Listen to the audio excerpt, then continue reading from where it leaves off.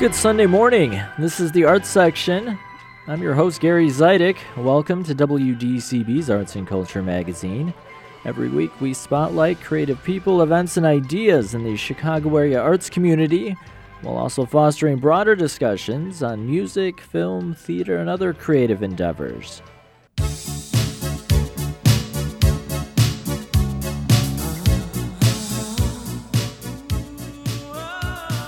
On today's program, I'll catch up with the playwright behind a holiday play that premiered in 1991 and is now back on stage after over 30 years. The Dueling Critics, Kerry, Reid, and Jonathan Abarbanel will join me for a double review of the Broadway-bound BOOP the musical and a much more intimate production titled Islander. Later in the show, I'll review Emma Stone's new film Poor Things, and I'll talk to the author of a new novel about a spouse and best friend who hate each other. All that's coming up. Thanks for making some time for arts and culture this morning. I'll have a blue Christmas without you. I'll be so blue. A play that premiered in Chicago over 30 years ago is back on stage this holiday season. Christmas with Elvis originally opened in 1991, playing at the Beat Kitchen in Halstead Theater Center. Playwright Terry Spencer Hesser moved on to some other projects. She wrote a popular young adult novel about obsessive-compulsive disorder and got into film, writing screenplays and directing documentaries. Fast forward a few decades, Hesser decided to revisit the play. She made some changes, and now it's back on stage at the Chopin Theater for a multiple-week run through January 7th. The two-person play is a comedy that touches on some of the bluer elements of the holiday season, plus The King. I recently caught up with Hesser at the Chopin Theater to talk about Christmas with Elvis. I think I read something that it was really a friend of yours that kind of sparked the initial idea. It was about 1990 or 1991, and I went to Ed Debevic's with my daughter and her little girlfriend. And I didn't know the girlfriend's mother, but she played Elvis on the jukebox, and then she looked a little sheepish and explained that she didn't used to love Elvis until she got divorced. And then she started thinking that he was singing, and his lyrics were addressing specifically her. And I thought of it for so long. I went to sleep thinking of it and woke up thinking of it. It was like an obsessive earworm. And so that was basically the first draft of Christmas with Elvis, was about this woman thinking that Elvis was addressing specifically her problems. And so you just started writing, and then over time did the idea of actually making this a real play start to come together? I think I thought of it as a one-act play originally, and the more I researched Elvis, the more interesting it was, and the more alike as characters they seemed in terms of the loneliness and separation from other people. It debuts here in Chicago at the Beat Kitchen and then the Halstead Street Theater, and it gets really good reviews. And you've gone on to do other things professionally. Why was now the right time to bring it back? Do I say thank you, COVID? I wasn't working, and I had plenty of time on my hands, and everybody always asked about Elvis. But so much has happened since in the Presley family between 1991 and now that I realized that it was going to need a complete rewrite, not just for them actually, but for the Trudy character, because now it's really much more about sort of a universal sense of loneliness covered with addiction, covered with shame, and how do we undo that? And I think I had to write something for the playbill this morning, and so I wrote that what I feel this play is about is really sort of the essential loneliness we all feel when we're feeling disappointed in each other and ourselves. That wasn't certainly what I set out to write. I set out to write a very bawdy, funny piece about sort of the human condition and the things that we grab to make ourselves feel better. It just completely evolved. During COVID, is that when you started thinking about maybe I should revisit this and look at it through a different lens? Yeah, I had the time, and I started noticing how lonely and strange people were acting once they couldn't actually come together anymore. I think people were drinking more, and, psychiatric problems were on the rise and kind of still are statistically, I think. And the play just seemed to address all of those issues. And so it was sort of a natural use of time. So let's set the stage for listeners that maybe aren't familiar with the play. The main character, Trudy, has just learned that her ex-husband is getting remarried, and then she has a vision of Elvis. The low moment of anybody's life, the worst moment. So it's Christmas Eve. She's decided to stay home because it's her first essentially unmarried Christmas. They separated the year before. And she decides to avoid the parties, and people are asking her to come out, and she's indulging in her loneliness. And the final phone call is her ex-husband calls to wish her a Merry Christmas, but also to let her know that he's getting married again. So it was her low moment, and she puts on Are You Lonesome Tonight? And he wasn't just singing to her, he made an appearance. So she gets an appearance by the debauched ghost of Elvis, who's not very happy about his after-death appearances. Okay. You alluded you did some rewrites, so is Elvis a little different? I think Elvis is a much more sympathetic character this time. He's more of a real character on his own as opposed to sort of a caricature of Elvis. I guess the way I see Elvis is interesting. One of the research trips, I went to Graceland, then I went to Tupelo, and then I happened to be with a friend who had audio equipment in his trunk, and we were coming back, and he said, "Do you want to go back with the audio equipment?" And now it went from 4 days ago, completely empty, to it was mobbed. People were there from all over the world, because what I didn't realize is it was Death Week. So everybody makes their pilgrimage to Graceland and to Tupelo to see where he was born. Yeah, and it was, we interviewed people who came from literally everywhere. The effect he had was pretty amazing, but I also think he was so not in control of his own decisions that he might have been the loneliest famous person in the world. Is there Elvis music in the play? There is Elvis music in the play, and Victor Holstein, our Elvis, is an amazing musician, really a beautiful, beautiful voice. What was it like for you, just personally, revisiting this material? 30 years is a long time, so to come back to it. It's funny, I feel like in the beginning, people in my family walked out and said, "Wow, that was you up there." And I thought, no, not really. And yet now I feel a little bit, I feel more attached to the character personally, I think maybe than I did the first time. And I know more. I saw Lisa Marie perform at a soundstage at Channel 11, and she was a mess. She just was begging for direction from her manager because she couldn't get it from their stage manager. She was having problems with the material. She's calling for her manager in the balcony, and he's just not there. And I thought, she has worse managers than her father. How can this possibly be? So I think I feel, and my son-in-law is an editor, and he edited Daisy Six and the Daisy Jones and the Six. And so for some reason, Elvis just keeps popping up in my life in all different ways all the time. For listeners that don't know, Daisy and the Six, the show on Amazon, stars Elvis's granddaughter, Riley Keough. For this new production, do you have hopes for what the audience takes away?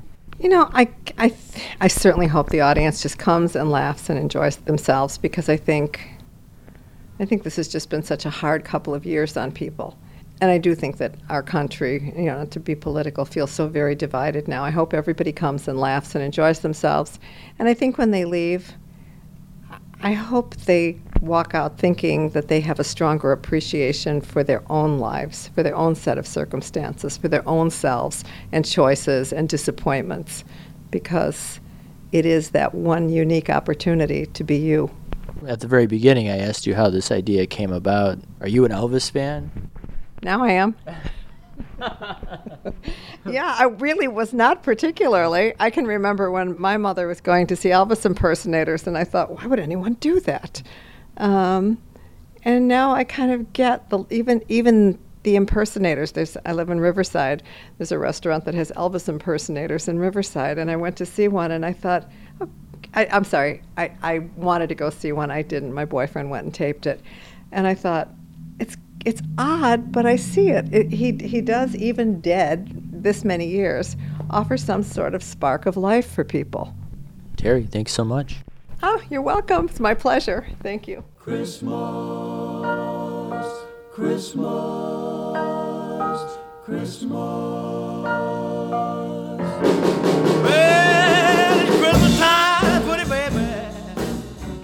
That's Terry Spencer Hester. She's the writer behind Christmas with Elvis. It's currently playing at the Chopin Theater through January 7th.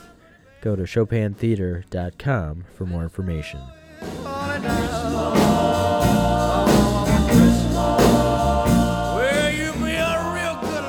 And a quick reminder, if you listen to the arts section every Sunday morning on WDCB, check out the website over at theartsection.org. There you can find past episodes and individual features available to listen to on demand anytime you want, plus pictures and links that go along with all the features you hear on the program. Go to theartsection.org. I'm not resting until I find what would make your eyes listen with joy. Listen, big boy. I wanna be loved by you, just you, and nobody else but you. And you are listening to the Arts Section. I'm Gary Zidek. Joining me remotely are the Dueling Critics, Kerry, Reid, and Jonathan Abarbanel. Good morning. Good morning, Gary. 93 years after first appearing on screen as a cartoon character, Betty Boop is being brought to life on stage in the new production, Boop, the Musical. The world premieres in Chicago at the CIBC Theater for a pre-Broadway tryout through December 24th. The Boop character was created by innovative animator Max Fleischer in the early 30s. She was extremely popular for a period, then forced to tone down a bit because of the Hays Code that went into effect in 1934. Boop has popped back up in various ways in pop culture over the decades, but she's been relatively quiet in recent years. That could change now with the new musical that has some big names involved. Book by Bob Martin, music by Grammy-winning composer David Foster, and lyrics by Susan Birkenhead. And 23-year-old Jasmine Amy Rogers plays the title role. Let's dive into it. Jonathan, what did you think? Well, Boop, the musical, is a colorful, fast-moving reinvention of the classic, as you said, 1930s Betty Boop cartoon character. And, the show has almost everything it needs to be probably a surefire Broadway hit. And that begins with an intelligent, very jazz-influenced score, music, by the wildly successful pop composer David Foster. The program says he's never written a musical before, but happily for him, and I guess for us, his lyricist, Susan Birkenhead, whom you named, and the book writer, Bob Martin, they are both Broadway pros who have kept Foster and each other on target, writing a series of purposeful, well-crafted songs which amply serve to both the characters and the story. So those eggs, as far as the score is concerned, those eggs are all in the basket. And the same thing goes for what I would call the brilliant design elements, especially projections designed by Finn Ross and illusions designed by Skylar Fox. They blend seamlessly and fluidly with the scenic and lighting designs, which are essential to this story and this production, which borrows a trope from the wonderful 1988 movie Who Framed Roger Rabbit, which a lot of listeners will remember. And the trope that it borrows is the idea that cartoon characters, are perfectly real, and they exist alongside our human reality. In the case of Betty Boop, she's a goddess of 1930s black and white animated cartoons and exists in an entirely black and white world. And when she wants to get away from her heavy studio workload and her celebrity, she uses a time machine to bounce into the all-color human world of 2023 New York City, where she soon becomes involved in romance and a political campaign. And also finds out that she is still a celebrated, iconic figure. There's a wonderful moment early on in Act One when, like Dorothy Gale in The Wizard of Oz, Betty Boop goes from black and white to color, and the transition between worlds is enchanting and really brilliantly done. Kerry, I've talked enough. Yes, and actually that's one of the things that Betty talks about, too, is that she's talked about more than she actually is speaking for herself. What really starts her adventures is being asked in the black and white world, who is the real Betty Boop? And she realizes, I don't really know. So in part, her trip to the future, to the real world, whatever you want to call it, although as you said, Jonathan, there is a realness to the toon world that she occupies, is part of that quest to find out, who am I? There's also maybe a little hint of Barbie in this as well, moving from the sort of fictional whatever that world was, although obviously Barbie is not a black and white world, to the real world, and finding out just what is it like for women there. She finds out, things have changed, but not as much as one would like. I do think there is some work that could be done on the book, but I think wisely, Bob Martin, who also wrote The Drowsy Chaperone, which was kind of a nice little throwback to the 20s, kind of, about that kind of nostalgia for the 20s. He knows how to thread that needle between nostalgia and contemporary. I just think that there needs to be a bit more connective tissue between those worlds at this point. But he does really focus, as does the score, on the women and on the fact that Betty is not a sex symbol. Even early days in the cartoon, she was running for president and I think governor and mayor and flying planes and doing all kinds of amazing things. And now she's in this world where she's trying to find out who she is and how she can use those talents, I think, significantly to help the women around her. She becomes involved in a political campaign after she meets a young girl. What I thought was great, Jonathan, you talked about the Dorothy Wizard of Oz. Instead of landing in Oz, she lands in the middle of Comic-Con, which I thought was just brilliant, because they all think she's the best cosplay person they've ever seen, And Comic-Con or Oz, maybe it's a distinction without a difference. Yeah, exactly. And she meets a young girl who's an orphan being raised by her aunt, who idolizes, Betty. She goes home. The aunt is running a political campaign for a guy who is the solid waste supervisor of the city of New York, and is running on a campaign to clean up the city. But as we often know, politicians, what they say and who they are also often at odds. He kind of gloms onto Betty because he realizes her popularity, enduring as it has for almost 100 years, will help his popularity, but he never lets her talk, and she realizes that. And then, of course, like so many of the men she had to face in the black and white world, he's not above chasing her around desks, doing some dirty things. So I think that's where maybe they can tighten the book a little bit or sharpen up the focus. The other part I wanted to ask you about, Jonathan, I loved the characters of Grampy and Valentina, Grampy being Betty's grandfather, who kind of creates these Rube Goldberg-esque inventions, and indeed one of them is the way that she gets transported into the future, or our time.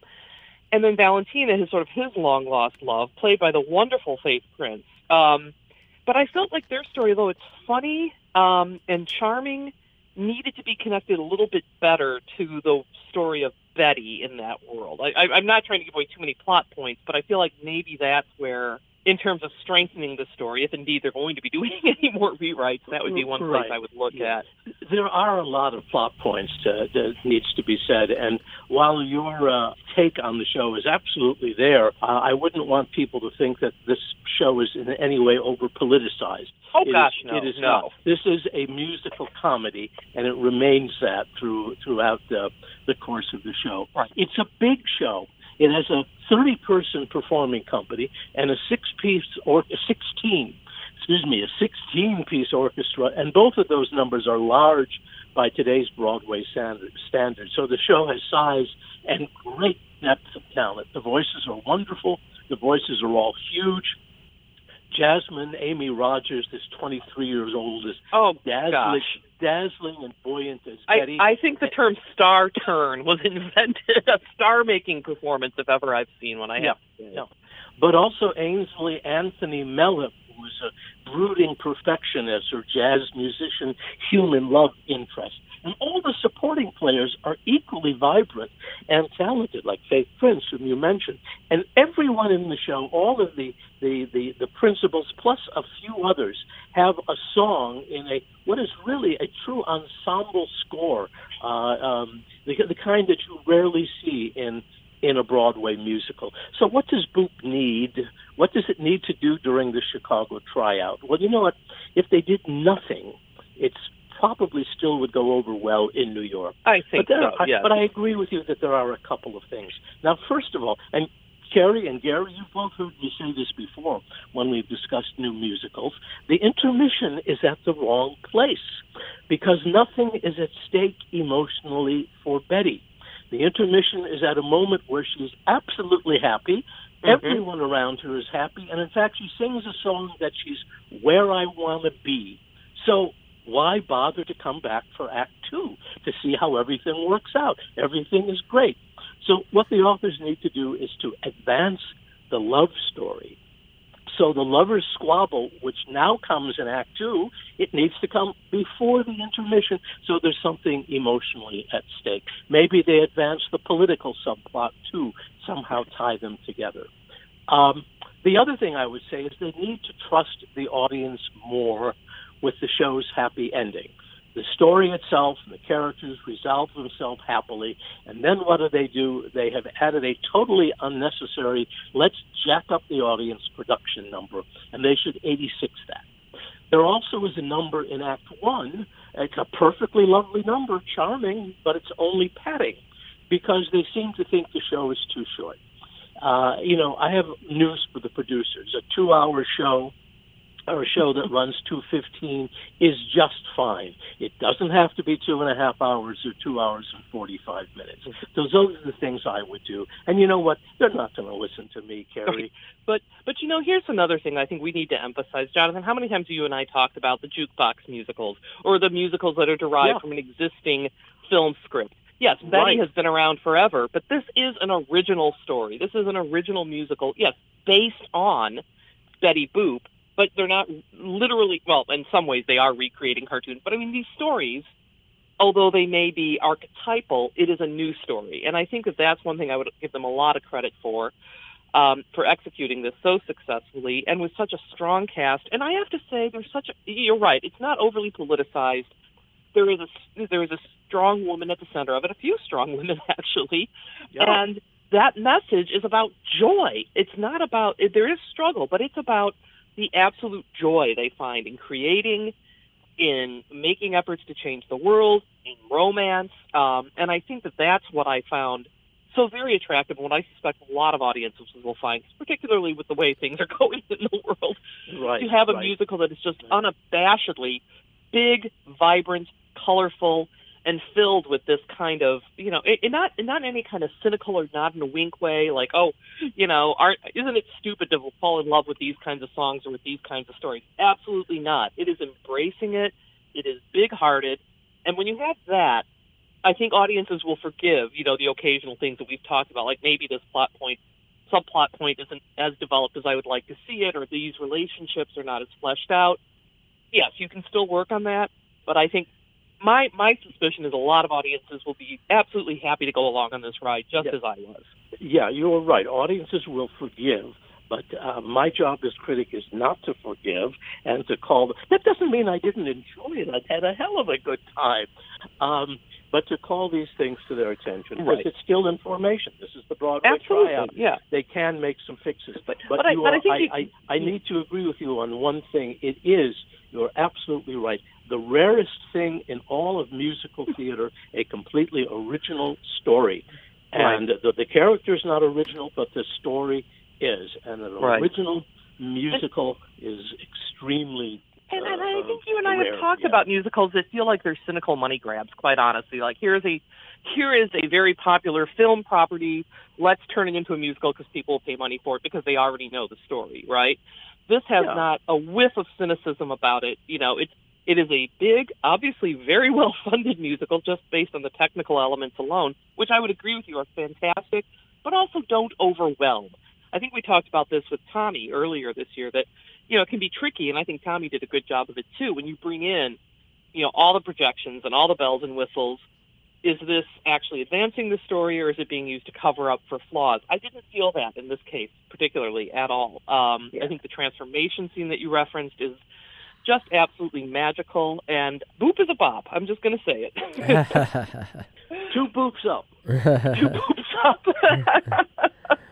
Boop the musical continues at the CIBC Theater through December 24th. I think I read that Bill Gates was there opening night. Oh my goodness! Did you guys see him in the audience? Bill Gates he could afford a ticket? That's good. I didn't see Bill Gates, but I'm pretty sure I saw Mark Cuban there. Oh, wow. Okay. Yeah. I saw a lot of people who I'm sure were famous, but I couldn't tell you who they were because that's, I'm at that age where I look at the covers of the magazines and the checkout line and think, who is this person? They were all black and white movie stars. Okay. Before we wrap up, we actually have another kind of mini review. Both the critics went and saw a production out at the Chicago Shakespeare Theater called Islander. Now, this one, as opposed to Betty Boop, is very minimalist. It's just two actors playing all the parts and also doing all the sound, all the music. It was developed through various stages in Scotland and had a great run in 2019 at the Edinburgh Festival Fringe and has been brought in now as part of Chicago Shakespeare's World Stage Series. It's kind of a little bit like Brigadoon, only not as twee. It's kind of a story about a Celtic fable where there's a small island in contemporary times called Kinnan, a fictional island, and there's one child left on this island in a world of adults. The island population is moving to the mainland. They have to decide, do we stay or do we go? I guess you could call it Kixit. Do we stay on Kinnan or do we exit? And all of this kind of comes into sharp focus when Ailey, the young girl who is the one child left on the island, first encounters a dying whale calf, and then another young woman who claims to be part of a tribe that's sort of separated from the island way back, hundreds of years earlier. There was a split between the more seafaring folk and the farm folk who stayed on the island. So that's sort of the background for this fabulistic tale.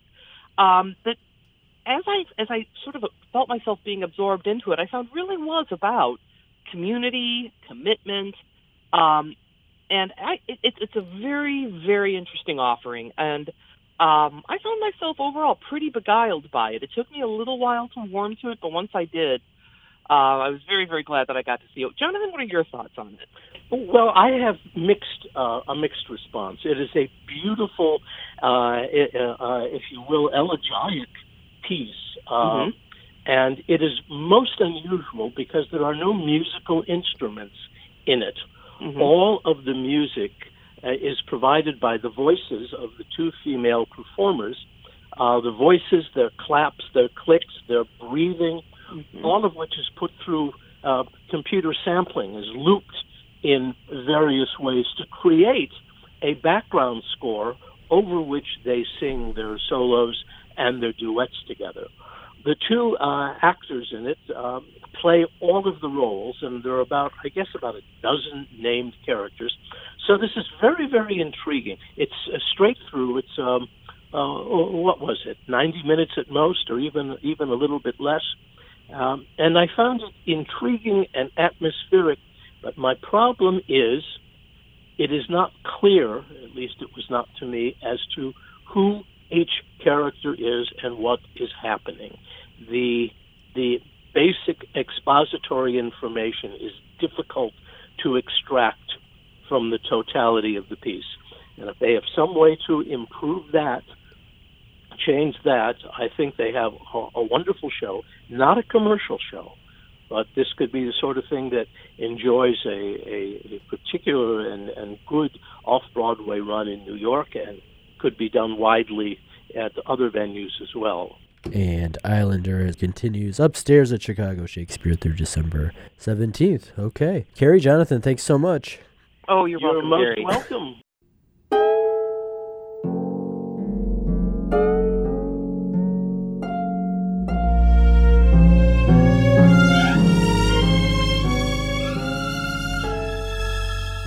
Now I'm Gary Zidek, and it's movie review time on the arts section. Yorgos Lanthimos' new film, Poor Things, premiered at the Venice International Film Festival this fall and won the prestigious Golden Lion Award. Lanthimos, a Greek filmmaker, garnered praise for his 2015 indie hit The Lobster, and then really grabbed people's attentions with 2019's The Favorite, which was nominated for 10 Academy Awards. Always wanting to push boundaries, Poor Things is likely Lanthimos' most ambitious film, which is saying something. Based on Alistair Gray's 1992 novel of the same name, the film keeps the time period vague, but it feels like the end of the 1800s. After a brief opening scene of a woman jumping off London's Tower Bridge, we enter a black and white landscape and meet Bella Baxter, played by Emma Stone, and her adoptive dad, Godwin Baxter, played by Willem Dafoe. In these early scenes, it's clear Bella is an adult woman, but she acts like a toddler, spitting out food she dislikes and stumbling around Godwin's strange house/laboratory. Godwin is a scientist doctor teaching anatomy by day and conducting crazy experiments at night. We soon learn, and this really isn't a spoiler, that the reason Bella acts like a young child is because her brain is that of a baby's. Unable to revive the woman who jumped off the bridge at the beginning of the movie, Godwin goes full Frankenstein and resurrects her using a transplanted brain. Godwin is now raising her in secret as his daughter. Eventually, Bella's brains begin catching up with her body, and Godwin introduces her to one of his med students, Max, and devises a plan that would allow them to get married.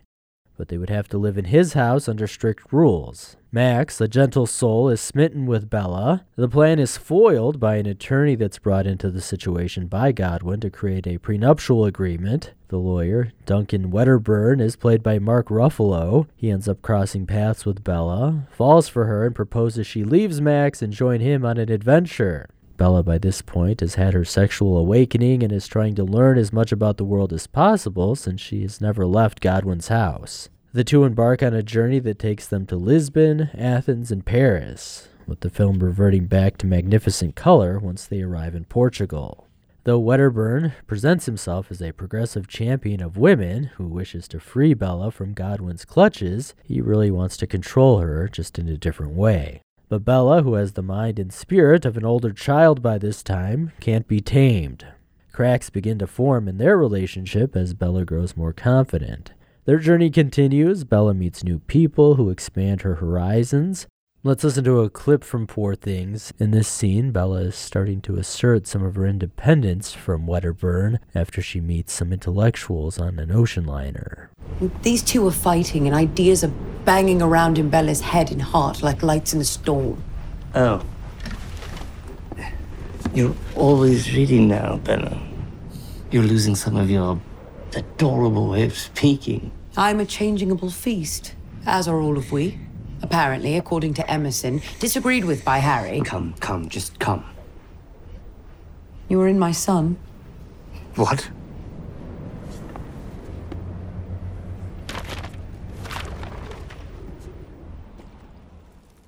That was a clip from the new film Poor Things. You heard Emma Stone and Mark Ruffalo.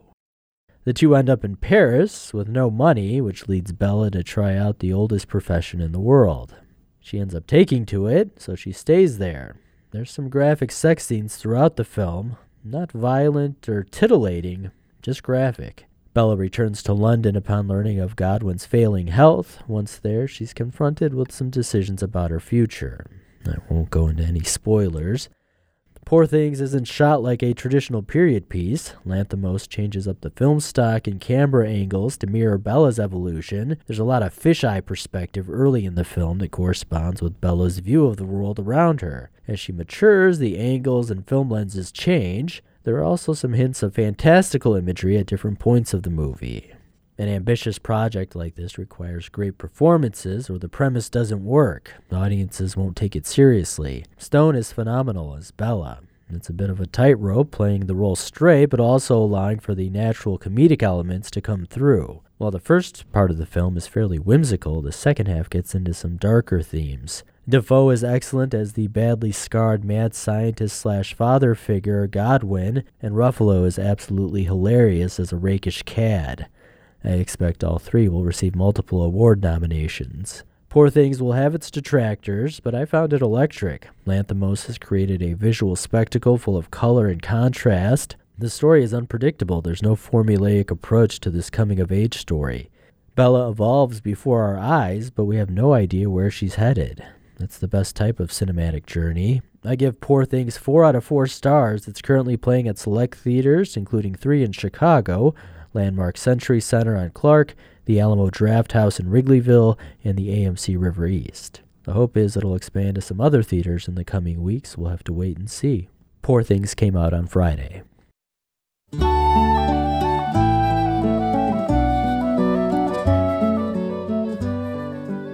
I'm Gary Zidek. You're tuned into the arts section. There's no shortage of holiday-themed theatrical productions this time of year, as we've heard earlier in the show.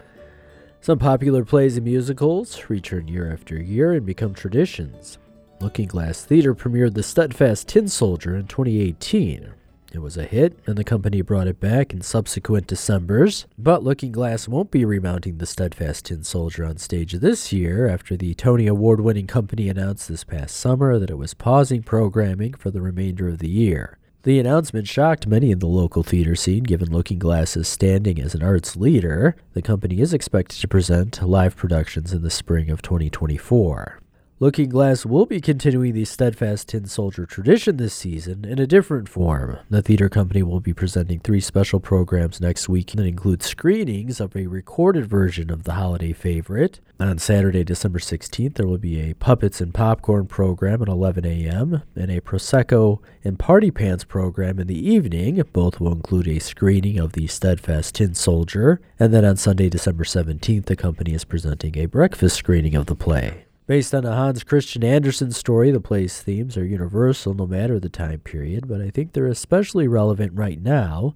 In the story, a toy soldier missing a leg falls in love with a paper ballerina, but a stream of characters with bad intentions and a series of unfortunate events keeps them apart. Despite the constant adversity, not only does the soldier not give up, he remains positive throughout the journey. I caught up with acclaimed Chicago-based theater artist Mary Zimmerman to talk about The Steadfast Tin Soldier. She adapted the story for stage and directed all of the productions of the play. What initially attracted you to this Hans Christian Andersen story? They say that Steadfast Tin Soldier is the only story of Hans Christian Andersen's collection that he actually originated. In other words, these were folk tales, known stories that he brings into the form, the literary form that we know them from. But they think that Steadfast is his own. It doesn't have a prior source. And it's so much about something that I think almost every human being feels, which we feel that maybe there's something a little wrong with us that's different from other people, and that is somehow something we have to overcome. Yet it has this phenomenal sort of message of just put one foot in front of the other, even if you only have one foot. Just sort of keep going. Be steadfast. And I liked that sentiment a lot, and I sort of identified, and I think a lot of people do, with the kind of miniature epic quality of it, where he's tossed around by fate, adventures happen to him, and he just has to sort of keep his chin up and persist. And eventually his adventures sort of come full circle and restore him home in a way. So it's all of those things. And I thought it was potentially very, very visual.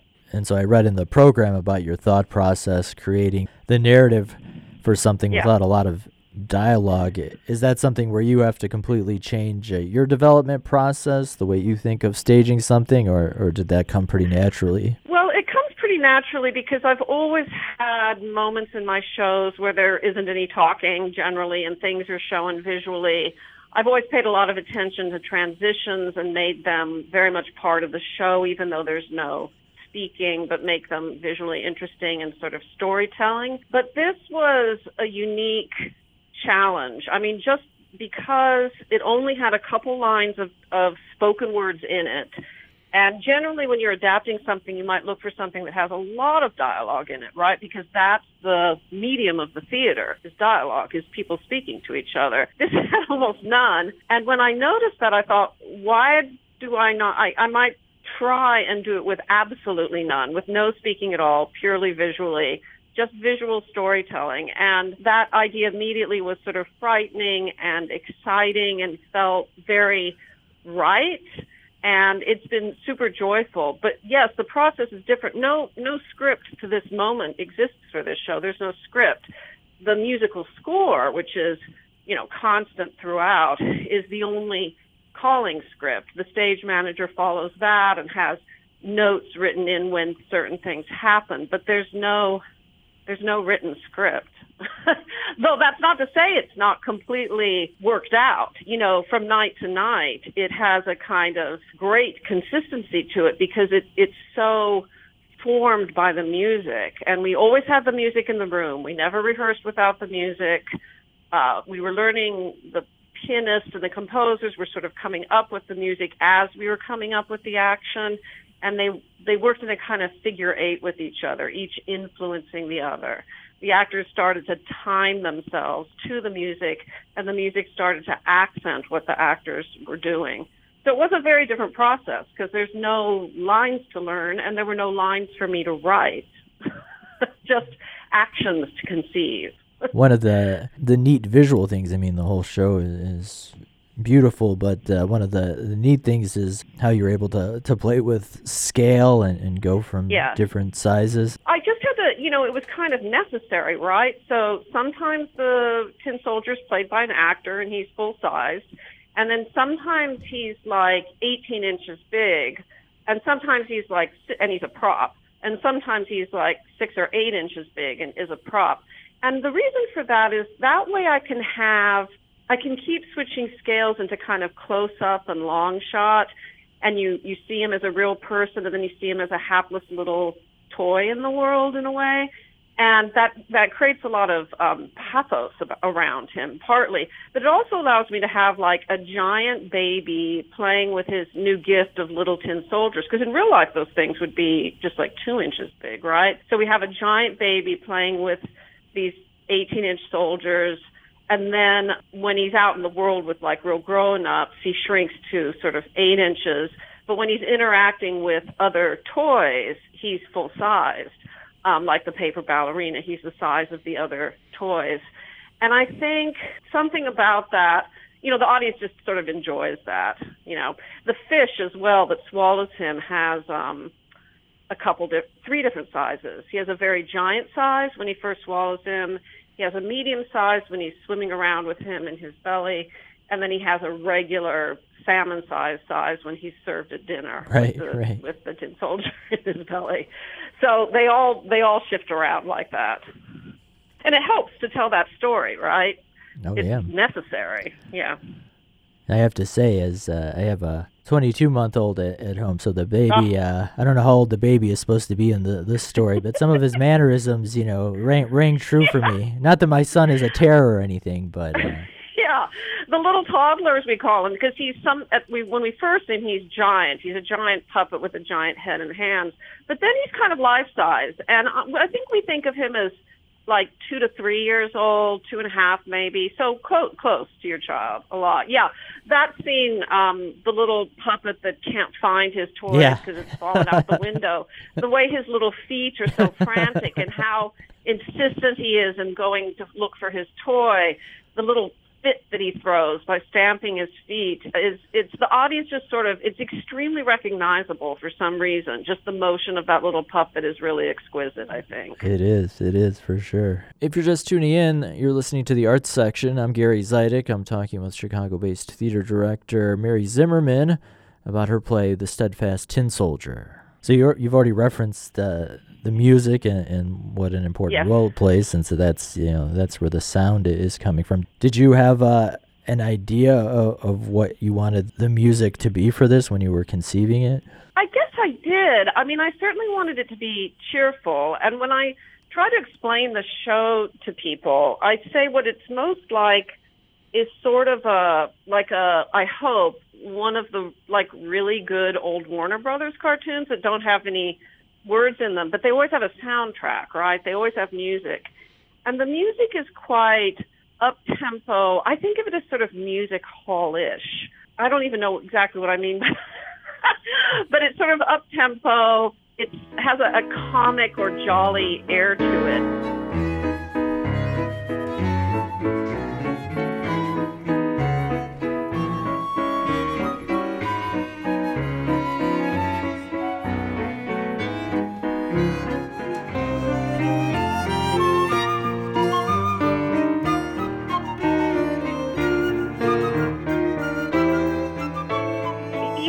Different. The music, every scene has its own tune. But within that, it's quite repetitive because you don't want it to dominate or draw too much attention to itself away from sort of translating the story that you're watching, right? It doesn't want to ever upstage the visual thing that's happening.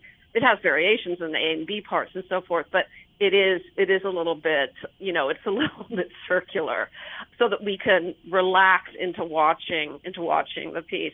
And it's my longtime composer, Andre Plus, our original pianist, and also Amanda Dennard, who did arrangements. And I can't say enough about the music and the presence of the 4 live musicians, how important that is to me.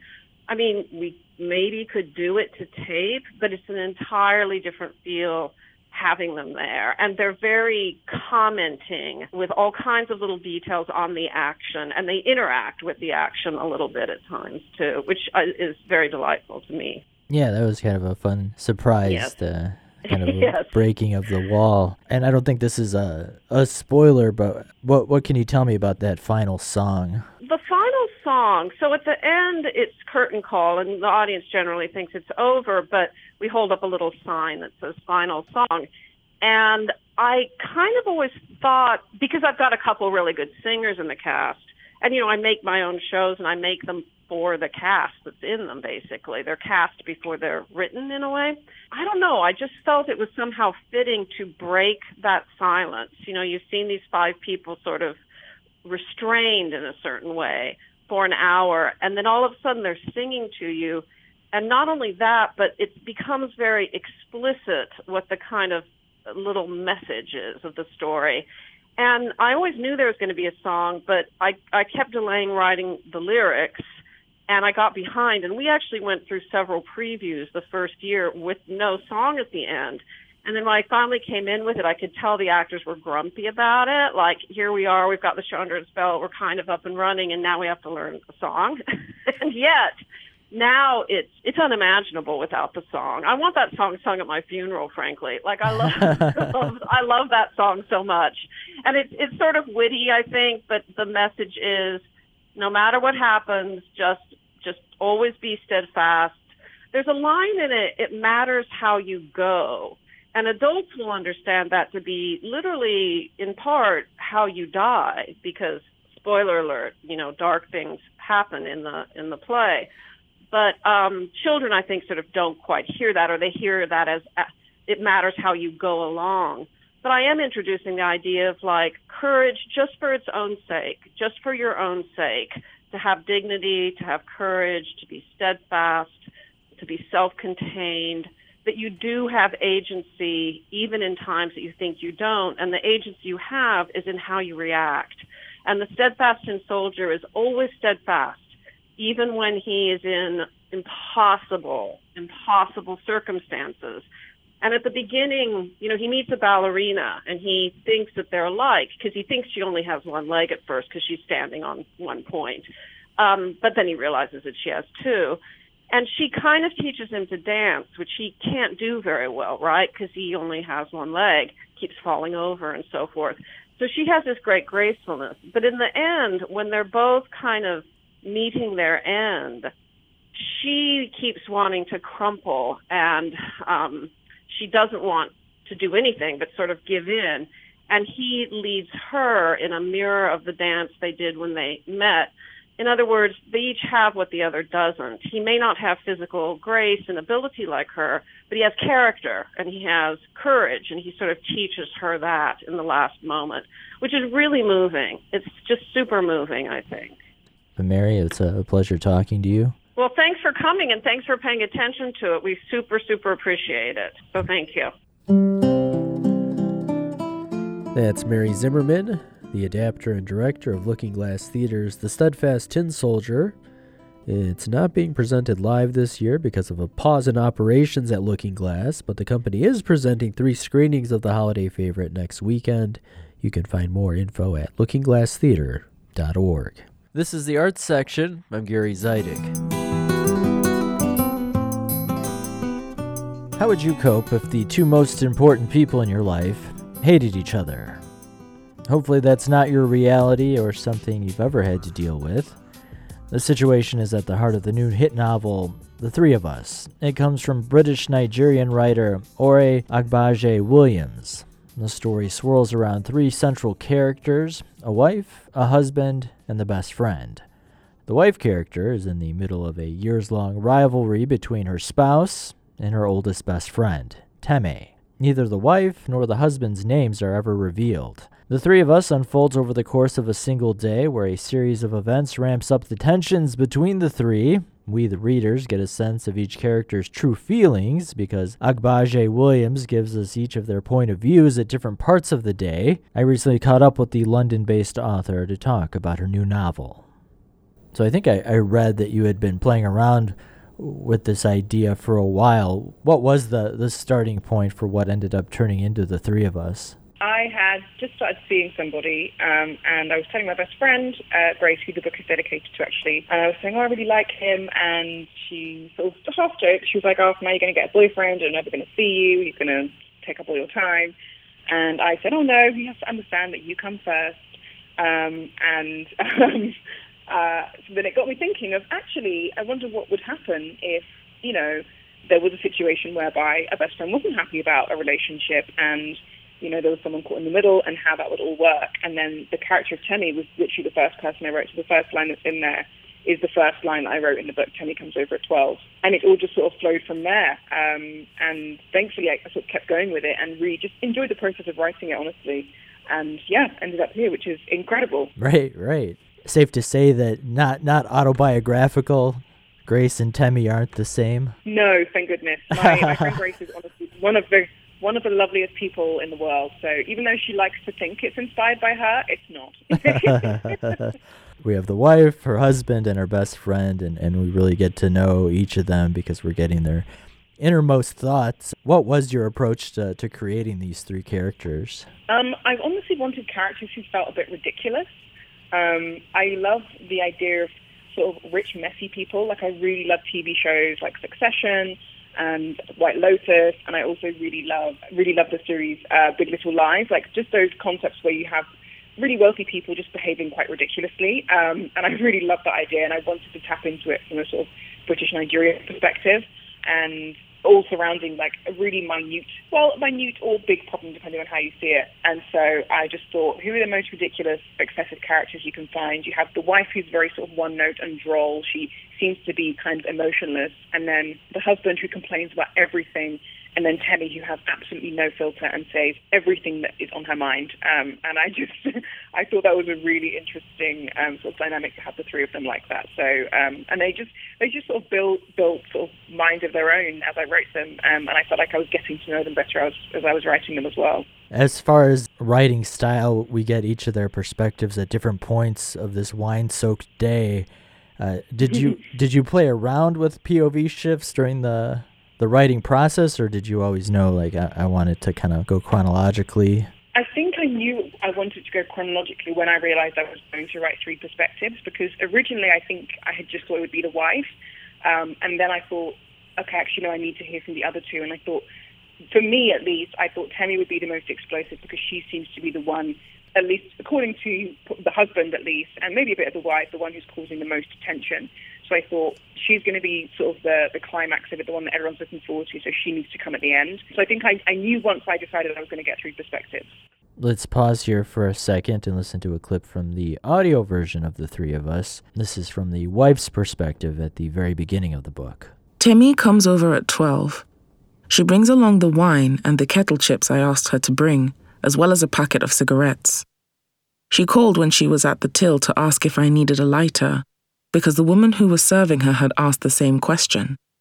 I could tell she had the phone in between her shoulder and her chin, because I could hear her coat rustling. I said no to the lighter, because we had matches at home, but also because I knew I wouldn't end up smoking, not if my husband would be able to smell it on me. She was late. I knew she would be. She told me she would get here by 11, but it was 11:45 when she called me from the shop. I knew she would be late before that, though, because she always is. It's her thing. She's the only person I let come to anything late. That's what happens when you're best friends.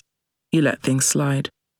Besides, today we were supposed to have been in another country, acting like we didn't speak English and wearing sunglasses indoors, and it's my fault we're not. Something that she reminded me of when she informed me this morning that she would be coming over. I haven't seen her in almost a month, so I can't really justify complaining. So anyway, she arrives at 12. That's a clip from the audiobook version of The Three of Us. My name's Gary Zidek. You're listening to the Arts Section. I'm talking with the novel's author, Ore Agbaje-Williams. And then something that I ended up really taking to was the way you wrote the characters' internal monologues. Even as conversations are happening, it all kind of blends into a singular narrative. Well, I don't think I really meant to do it on purpose until I found myself doing it, I suppose. And I think what I felt was just because, like you said, it was these internal monologues, that if I pulled the speech out, that it would feel just kind of like they were telling a story. And in as much as they kind of are telling a story of sorts, they're not doing it actively. They're just kind of presenting their own version of the truth from inside their own minds. And so I thought it makes the most sense to have that sort of come out in their own voice and have it all feel very internal, because even the way they are representing what people are saying is very much how they are hearing it and how they are interpreting it, rather than not it being 100% accurate to what's being said. So I thought that would be a really good way of sort of pulling those two ideas together, of that the internal monologue and also them presenting their versions of the truth. And yeah, I really liked it. I liked the way it flowed, and I liked sort of the way it felt writing it as well. So then I just sort of really fell into it and really enjoyed it. Yeah, it took me like a second when I started it, and then like quickly I was like, oh yeah, this makes total sense. And then just to kind of go along with that, I don't want to oversimplify by like referencing pop culture, but yeah, I get that the White Lotus and the even like maybe a little Real Housewives, and then the internal monologue. I don't know did you ever watch that that British sitcom Peep Show? Like it gave me that kind of vibe a little bit. Yeah, definitely.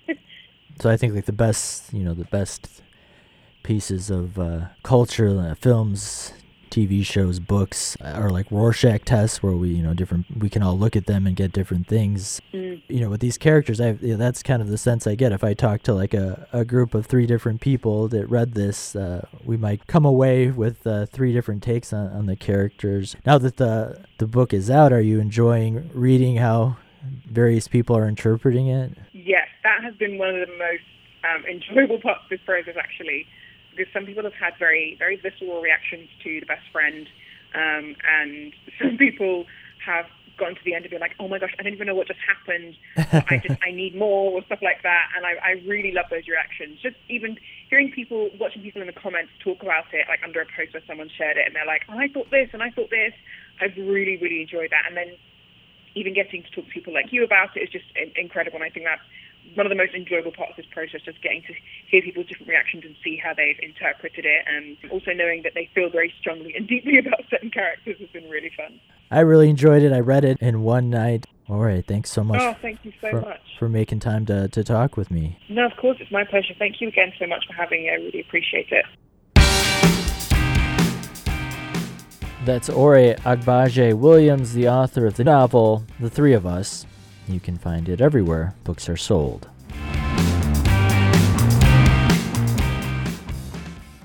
And that's going to wrap up this edition of the Arts Section. But remember, you can always find more arts and culture online by visiting the show's website, theartsection.org. There you can find past episodes and individual features available to listen to on demand anytime you want, plus pictures and links to go along with all the features you hear on the show. My name's Gary Zidek. I hope you'll join me again next Sunday morning at 8 a.m. right here on 90.9 and 90.7 FM for another edition of the Arts Section. Until then, I hope you have a great week. Happy Hanukkah to those who are celebrating. Thanks for listening.